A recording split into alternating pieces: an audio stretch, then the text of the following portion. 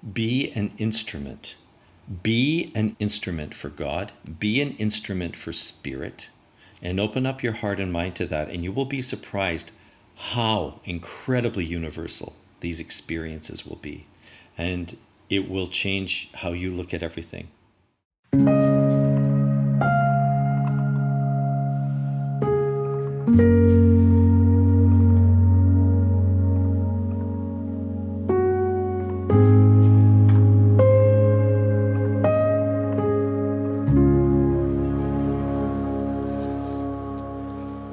Hello, and welcome to the first show of Let Spirit Speak, the mystical journey of the soul.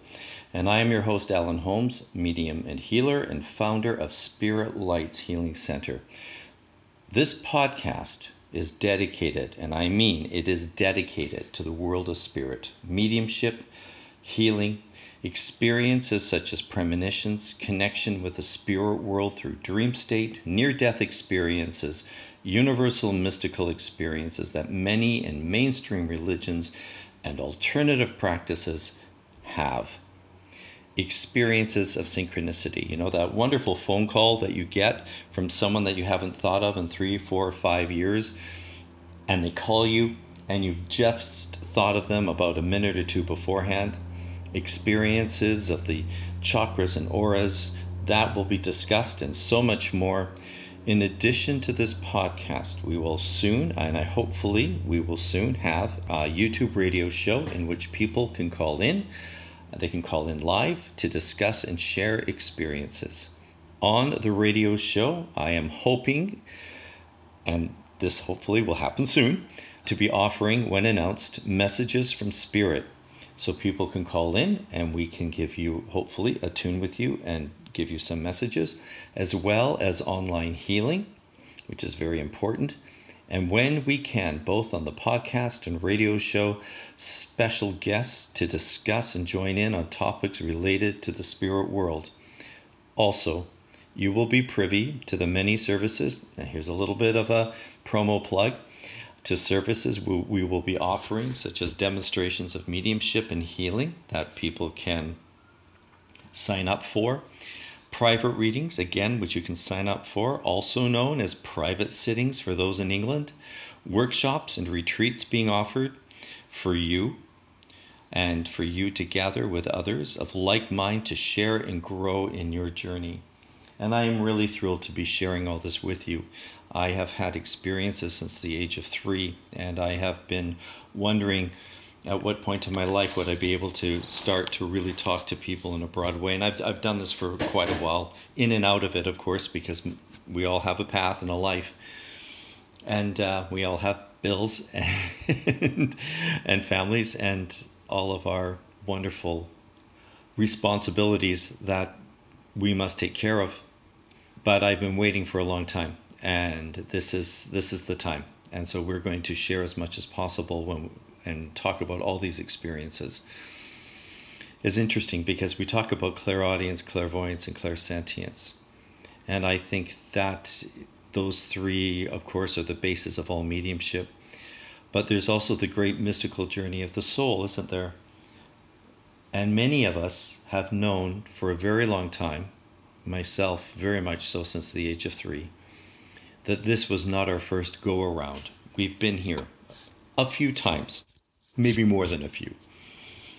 And there are many religions in the world, particularly, of course, in Buddhism and through the Tibetan traditions, reincarnation being discussed. Of course, the Hindi, their texts talk about it, various levels of the soul, and all that we're trying to achieve. I first was told about reincarnation when I was about 3.5 to 4 years of age. I woke up from a dream, and I was in Brandon, Manitoba. I was born there, yes, and prairie boy from Canada, right in the heartland, feet flat on the ground, literally flat on the ground, because that's all there was. And I woke up from this dream, and I knew what the word reincarnation meant. Not only did I know what the word meant, I knew the word at the age of 3.5 to 4 years of age. And I remember coming out into our kitchen and my mom and dad were standing there together. So I knew it had to be a weekend as I sit here in my memory, because my father worked, Monday to Friday. And I said, oh, by the way, I know what reincarnation means. We've all been here before. And I went running off. Well, this was in the 1960s. And they they just went dead silent and watched me for the rest of the day, wondering what was going on. And for about a week, I remember chatting about it like it was normal. And then gradually it faded away, as these things do. And I remember for that entire week, my parents being very, very quiet with me. Something, from that era was, you just didn't talk about things. You didn't bring it up. You didn't pursue. And in a way, actually, it was kind of good, because it didn't lead me on into anything. Like now, people are very willing to talk and be open and listen, but they're also very big about giving advice and what things are and aren't, and making sure that they get to tell you their opinion about your experience. My parents never discouraged me, but at the same time, they never encouraged me. So I see that really now as a bonus, because my father always had this attitude, and this came from his prairie background, being a farmer before I was born. Son, it'll all work out. We'll just let it move itself through. We'll just let it go and see what happens in the world. And that came from his understanding of farming, to do with weather and animals and the cycle of life, how things follow through, and everything always seems to work out in the end if you just sort of follow the path that's opening up for you in a very natural way. Kind of Taoist, actually, as I think about it now. And that'll come up as we go along in these sessions, because I have a very intimate, wonderfully intimate relationship in terms of a teacher-student situation with a person who was the instrument of a Taoist from the spirit world. And I'll discuss that in greater detail with names and dates. Yes, believe me, everything we talk about on this show and anything anywhere that you deal with me, it's all about evidence, people. You've got to have the evidence, you've got to have the goods, or it means nothing. So we'll talk about that as well. But getting back to my dad there just for a moment, just letting things go as they will, and not trying to constantly be in control of it all. And so instead of discouraging me, which they didn't do, and they didn't encourage me, it was just taken with a bit of well, wonder what that's about. I guess it'll show itself as it goes along. And my very first, however, experience, I was about 2.5, 3 years of age, and it was at night in my bedroom. And I woke up, and standing at the end of my bed was what I, at that time, called the man with Christmas tree lights. And he was short, as I realize now, probably about 5'4", 5'2", somewhere in there. And he was just lit up in all this light and lights. There was golden light and white light, and there was blue and green and pink and everything. And I remember at that moment, and this for some people might be a bit scary, but in that moment, I was looking around the room, and suddenly all these hands started coming into my room through my walls, and people started to step into my room. And it didn't scare me at all. I just kind of went back to sleep. But from that point on, I started having dreams, premonitions. I would hear things, see situations, few people from spirit. I was always knowing things. I was terrible at Christmas. Used to be great. I'm sure many of you out there had this experience if you've had anything to do with the psychic or mediumship in any way, where particularly when you're younger, you already knew what you were getting and you could go to the box and pick it up and know what it was. Yeah, it was a little bad for a while. And those experiences were delightful in many ways. But when I was 4 years of age, I came out of my bedroom. It was Christmas Eve. Well, I guess now it was Christmas morning because it was 2 a.m. on December 25th.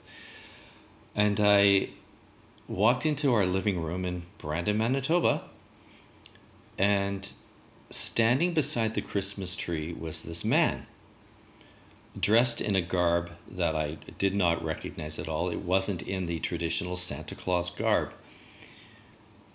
It was older.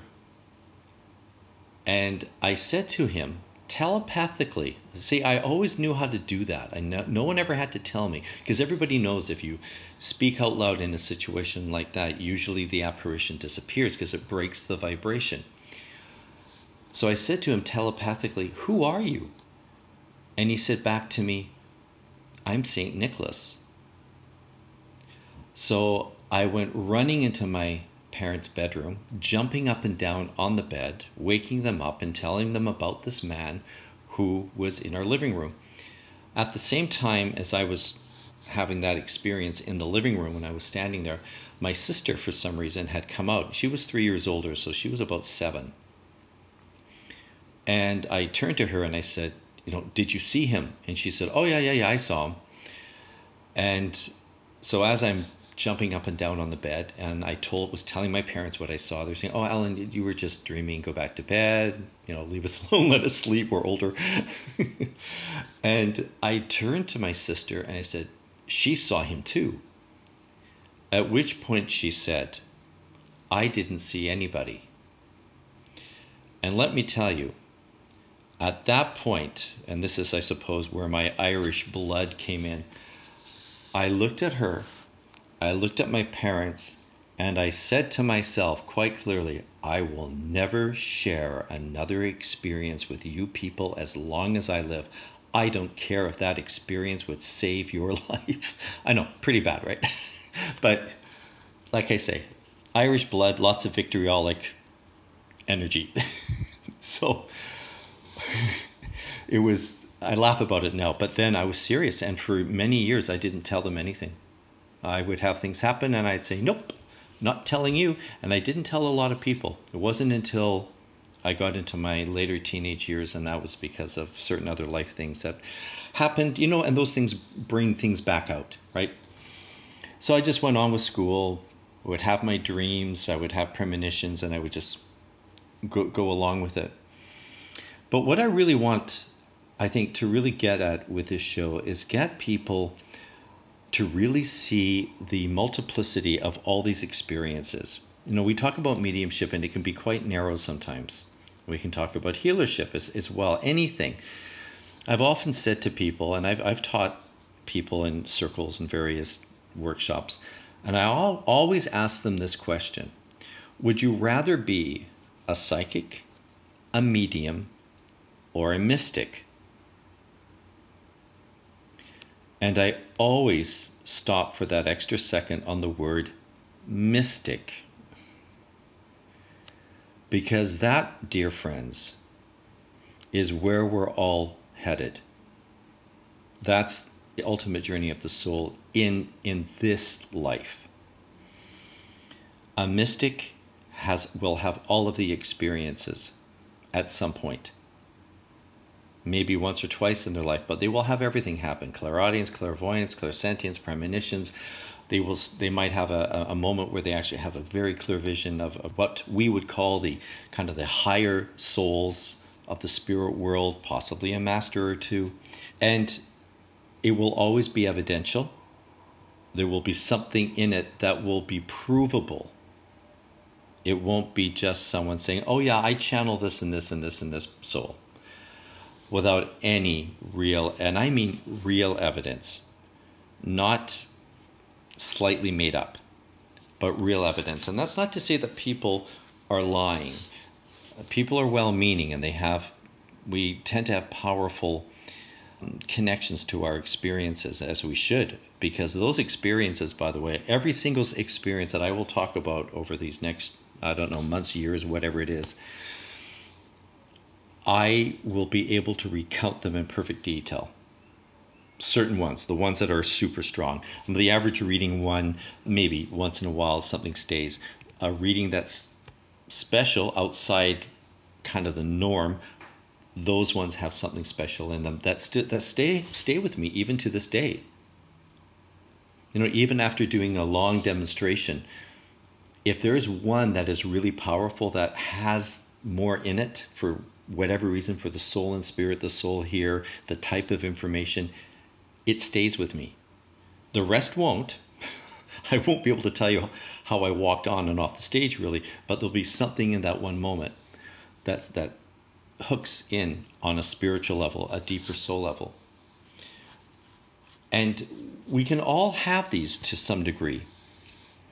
But I'm going to tell you, my friends, meditation and dedication of time to your inner development is the first place to start. That's where the journey begins. Some people say it's a battle. It can be, and that's fair enough, because for some, that's what it's like for a while. But none of us walk alone. None of us walk alone on this journey, and none of us walk alone in life. Because that power that we call God is always working with us. It's always molding us. It knows what our soul is striving for. Even when we're in this body and this consciousness that's locked up, that divine power looks at us and says, yeah, that one's going to be okay. We're going to get them there. And it may take a few lifetimes. And when I say few, and I'm talking thousands, but we're going to get there. We're all going to get there. You know, this always brings up the questions of right and wrong and moral and ethics. And yes, we should always be striving to do the best. And we should always be striving to be as morally and ethically honest, let's say honest, as we can be, and strive for that. I mean, there are great things that have been written.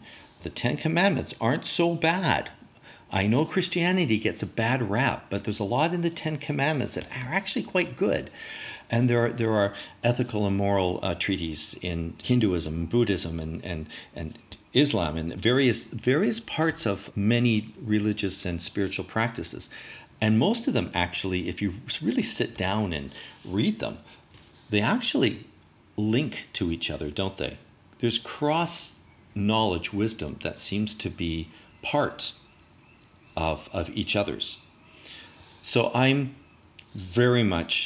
open to the universal experience of God and spirit, not just, these are what mediums do. So mediums only do this. I find that very difficult to live in.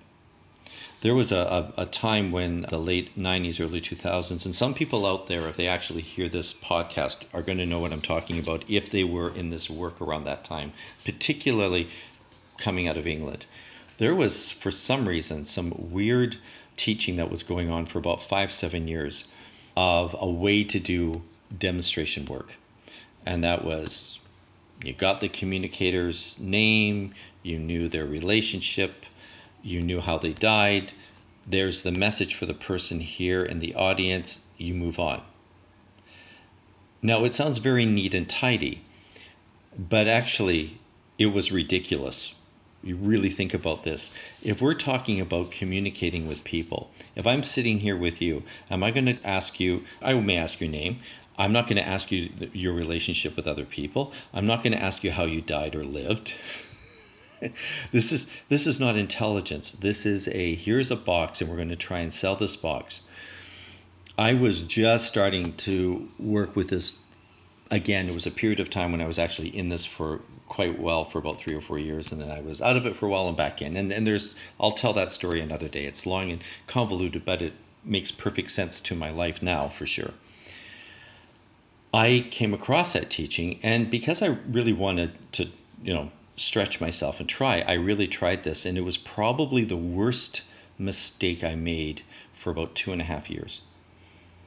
It shut everything down. In the end, I was finding it hard to do anything, and it was breaking my heart because I had experiences since I was 3.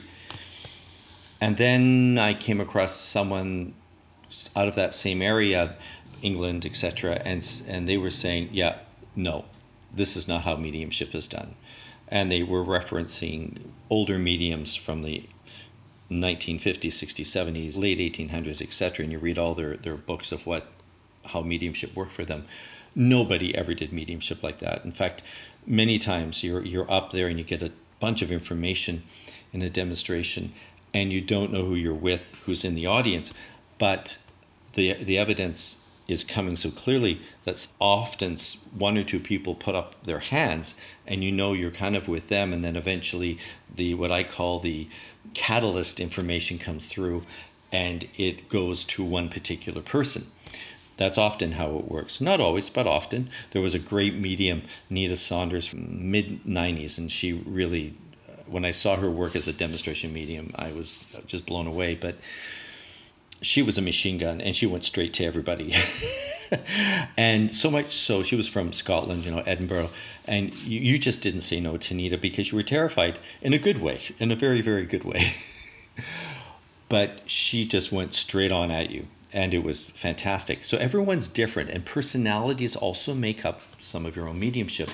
But it was really interesting to see how all this worked out. So when people say mediums work like this, and these are the only type of experiences they have, I look at that and think, bollocks. Nostradamus was probably a great medium, and he also received a lot through premonitions and prophecy. I've had some of that in my life. Quite a bit, actually, and we'll go on about that as the weeks go on, etc. And I know other people have.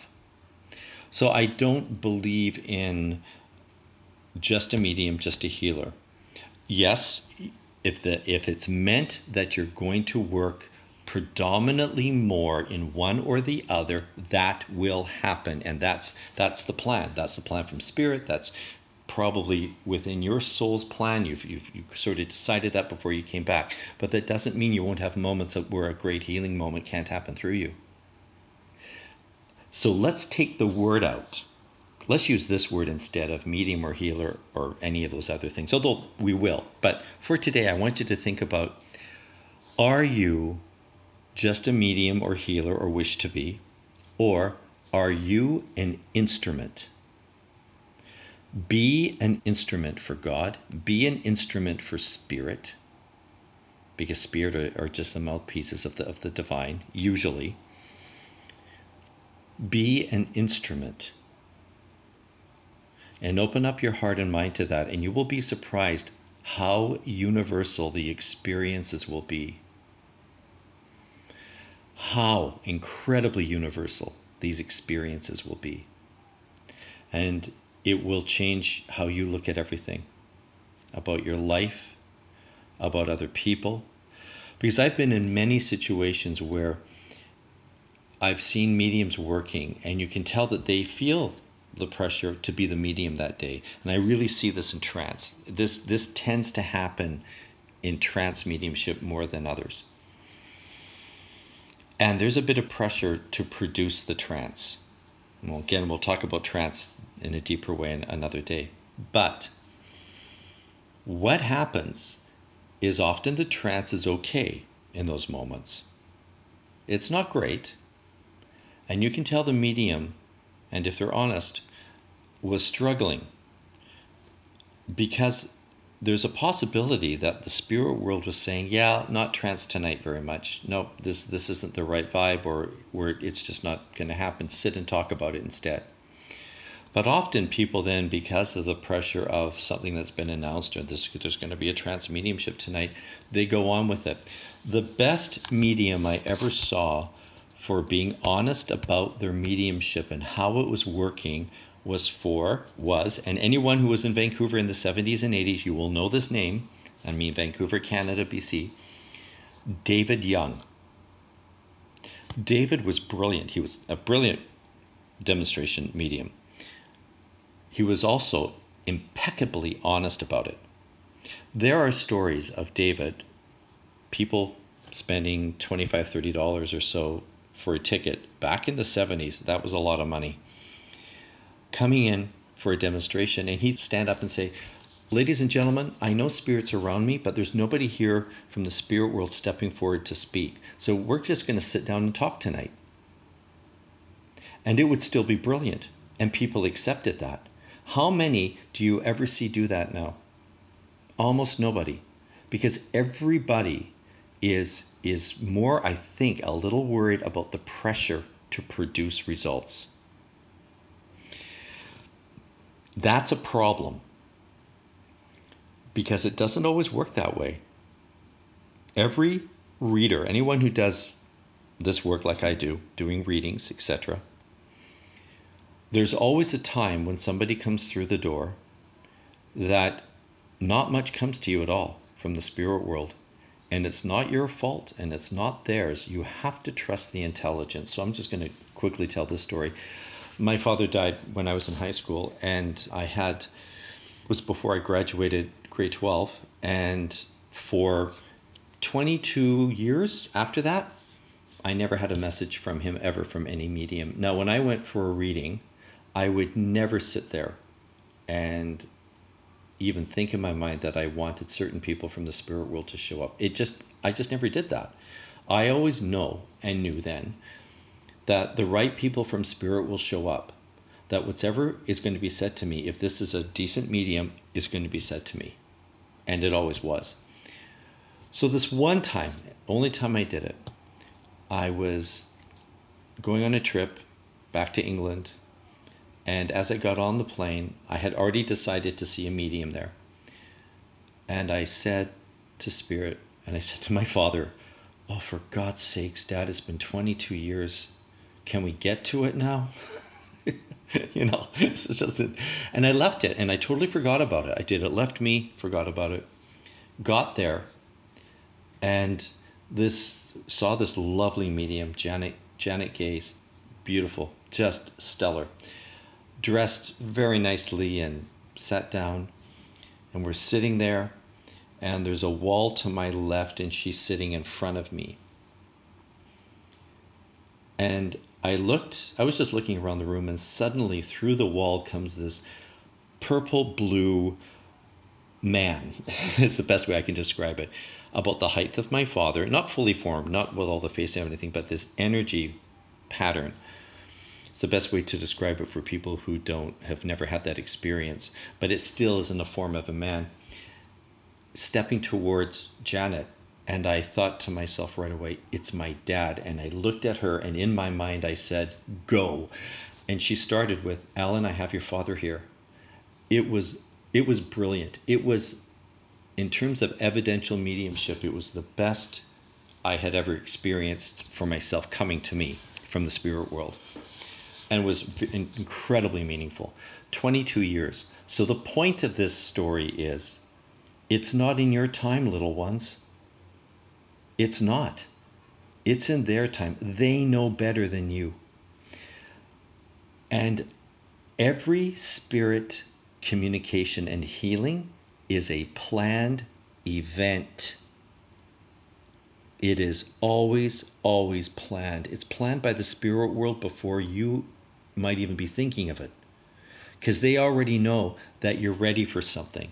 And because of the situation with my father and his death, I was probably at the best place in my life to be able to take those messages, that communication, that moment of sacredness with my father, because it is sacred. And I cried like a baby for like 20 minutes. It was just beautiful, just so beautiful.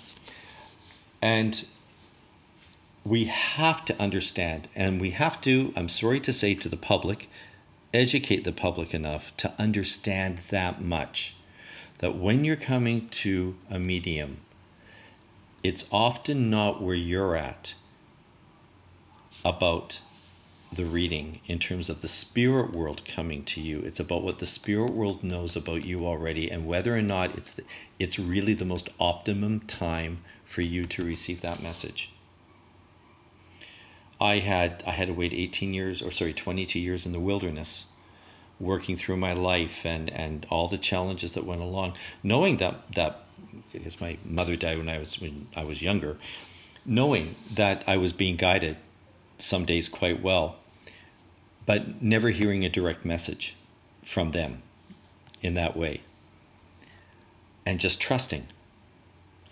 And we need that. We have to have those experiences. That's why if you go to too many mediums people to get readings, eventually the spirit world just dries up, and they kind of sit there on the other side and they go, hey, what gives? We just gave you a message like 2 days ago. What do you want? It's like, it's you got to go live your life now. This is your free will, free choice, free decision. That's why you're in the body. That's why you're in this corporeal being that's going through all of these crazy experiences and emotions and letdowns and ups and happiness and joy and sadness and despair. It's part of what this reality is. We have to take that on board. So, my dear friends, I wish you so well. We will talk about meditation. We will talk about chakras, crown chakra. I love that. The whole thing about chakras, that was given to me in dream state when I was a teenager. Never read a book about the chakras till I was about 25, 26. Didn't want to. I don't like to read a lot, although over the years I have read philosophical books to do particularly with mediumship and spiritualism. But for the most part, I try not to read too much that way, because then it can never be a pure experience. And I've been so lucky to have pure experiences like this. So I fingers crossed that I can share some of that with you. And hopefully by sharing these stories and sharing my experiences and just talking about various experiences, that they help you, that maybe they give you a bit of clarity. But I know this for sure. Every day, tell the divine power, God, whatever word works for you, that you are grateful for your life, that you give yourself in some way in service to help others. Not to be virtuous about it. Get that out of your head. Not to be known for being good and kind. Not to be told that you're special, but because it comes from your heart, because you're serving the divine will and the divine fire. And let's think about that, the divine fire that has created all life. So I send as much as I can thoughts of healing, upliftment, wherever you are in your journey. If you're in a moment of despair, know that you can ask for help right now from the spirit world. Something will happen. It might take 3 weeks, 3 days.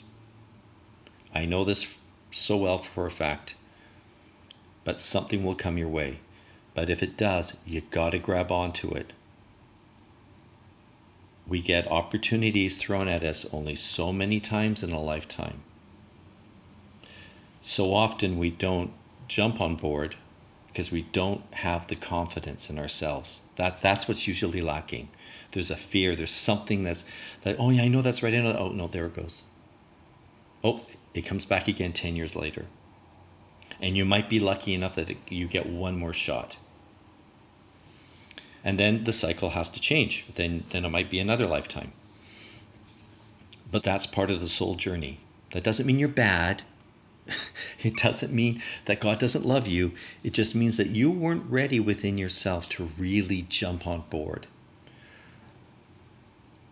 And one last thought, I want you to keep this in mind. The intuitive mind, the spirit mind, is the highest form of intelligence. It is the highest form of intelligence. And I don't mean intuition that's linked directly to your emotions. Real intuition is like a straight download of information, and when it comes to you, it has no feeling for you. And you just kind of go, okay, I'll go do that. And then you do it, and then it works out. Then the emotion hits because you have followed through and you feel the joy of it. But it doesn't have emotion attached to it right away. It's an intuitive intelligence that speaks directly to your soul. It sort of bypasses the shall we say, the pathways, the nervous system pathways to do really with emotional response. So I wish you so well, and I hope to hear from you at some point when we have the radio show going. I hope that we now will do some of the podcasts visually as well, and that we have many years, I hope, of discussion and sharing and experiences together. Thank you very much. God bless. Bye-bye.